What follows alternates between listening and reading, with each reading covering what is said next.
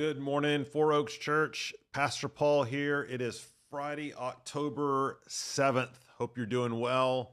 As a Marvel Universe fan, I'm still having a great time with this guy.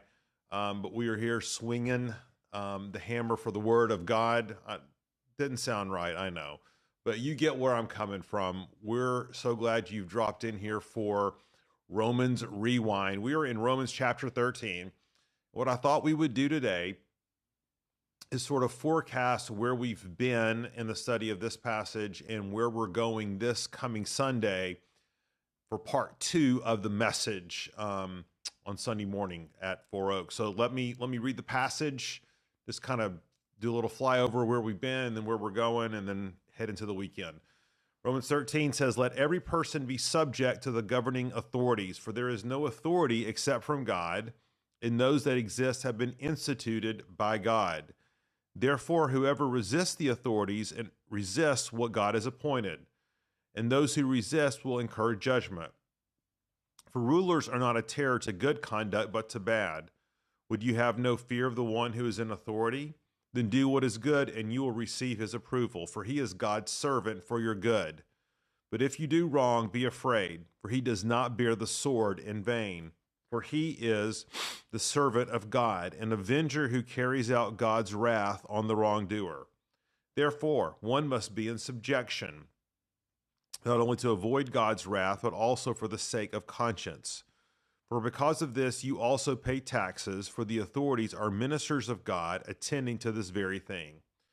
Pay to all what is owed to them, taxes to whom taxes are owed, revenue to whom revenue is owed, respect to whom respect is owed, honor to whom honor is owed." And so one of the things I mentioned last Sunday is the reason we preach through books of the Bible or large sections of the Bible is to make sure that we are capturing the whole counsel of God, is to make sure that we are understanding scripture passages within their context, when they were written, what they were written for, what they're saying, and then what they're communicating to us here in the 21st century. And broadly speaking, this is what theologians call biblical theology. And by biblical theology, what we mean is that we are attempting to understand sort of the redemptive storyline of the whole Bible.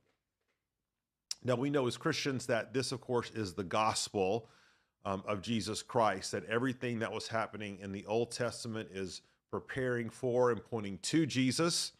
And the New Testament is indeed the culmination and fulfillment of what's been predicted, and then now is announcing the event of Jesus's coming, his birth, his life, his ministry, his death, his resurrection, his ascension, and then what now we as his people are called to do in terms of living on mission. And so biblical theology attempts to draw a line through the whole of Scripture to understand the storyline of the Bible: creation, fall, redemption and glory.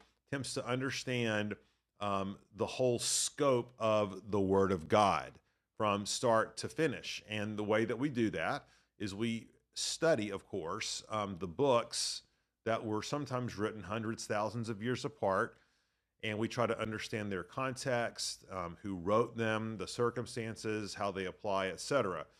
Biblical theology. Well, this coming Sunday, we're going to be,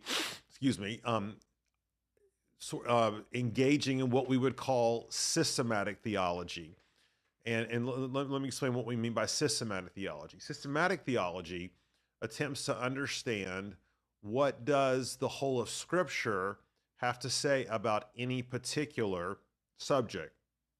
So, for example, when you take any issue, say sin, and let's say that we're preaching through the book of Genesis, and we see how sin came into the world. We see the effects of sin. We see God's judgment on sin, God's promise to redeem the world through sin.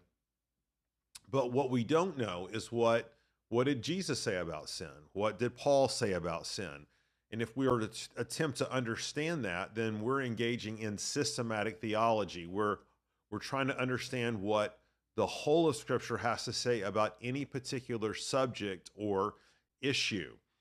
And what we've been doing, biblical theology, is for example in Romans 13, we're attempting to understand this passage about government and why Paul's writing and what's happening. But what we haven't examined, it was what do the rest of Scripture have to say about government?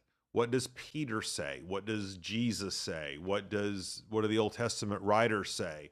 And in order to do that, we have to do a broader study and take this one passage or one subject area and then look at what it said, what the Bible says in other places about this subject.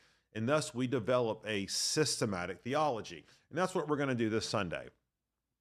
We've seen what Paul says, and now we want to see what other scripture writers say about the role of government in the Christian and the church. We want to see what Jesus says. We want to see what the Old Testament writers say.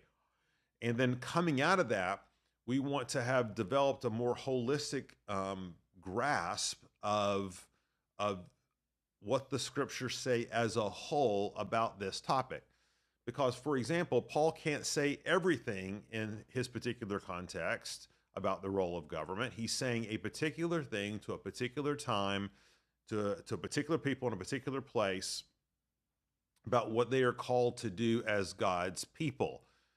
And when we look at Peter, for example, or Jesus, they were speaking in another context about another set of needs and another sort of circumstances.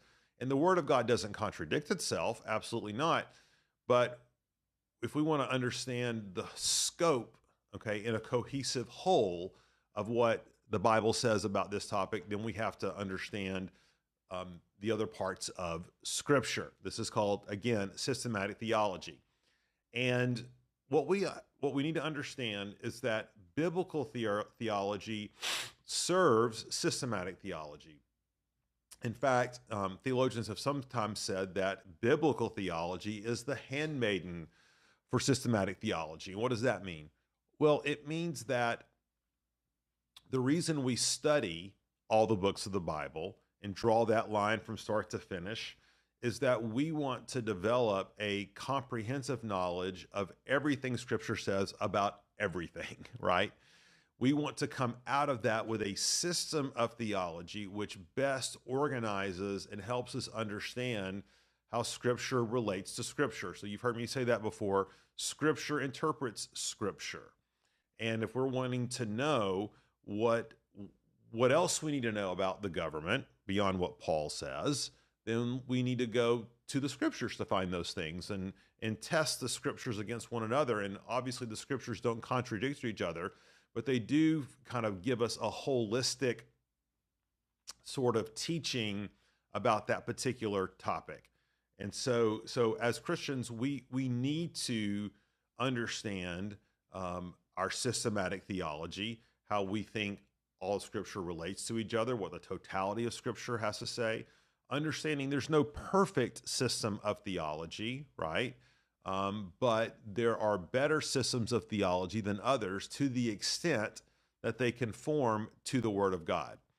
So saying all that to say, I invite you this Sunday to join us at Four Oaks as we look at the questions that Paul doesn't specifically address here.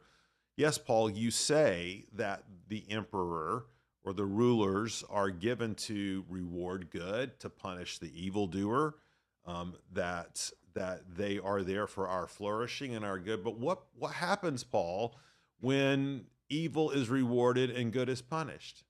What happens when the word of the authorities contradicts the word of God?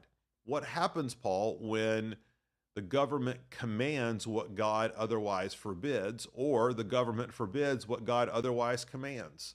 These are all things not directly addressed in this passage, although I think there's seeds and hints of that here. So we go to the rest of God's word. That's where we're going, and invite you to join us this Sunday.